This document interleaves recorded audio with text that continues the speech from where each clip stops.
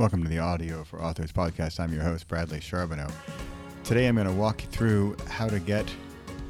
Well, I'm not going to walk you through. I'm going to send you a link.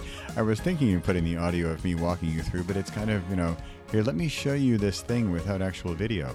So I realized this is a podcast.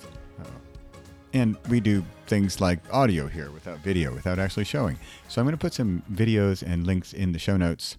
And I think you can just do like episode information or whatever on your phone or your computer or wherever you are and be able to see the videos. So come check that out and I'll walk you through how to get your audiobook chapters onto like a video. It's like embedding the audio. You take a chapter, embed it, and then easily share it on Instagram, Facebook, Twitter, or whatever, your favorite social media, rather than, an MP3 file or just some kind of file. This is, pretty, and it is easy to use and it's easy to make.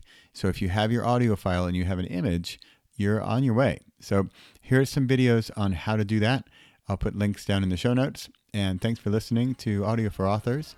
We got a thriving group of people in the course. If you didn't know there's a course, when you read the book, you'll see there's a course. And hope to see you in there. And we're having fun. And I'm mostly lately looking into marketing, so less technical stuff, because I just hope you can get that and figure it out or whatever, or I'll help you do it. But I want to know more, and I want to learn more, and I want to do more and teach you more about how to market our audiobooks. So that's thus the episode today about how to share your audio once it's done. Thanks again for listening. I'm Bradley Charbonneau. This is Audio for Authors. And go check out those videos. Let me know what you think. All right. Talk to you next week.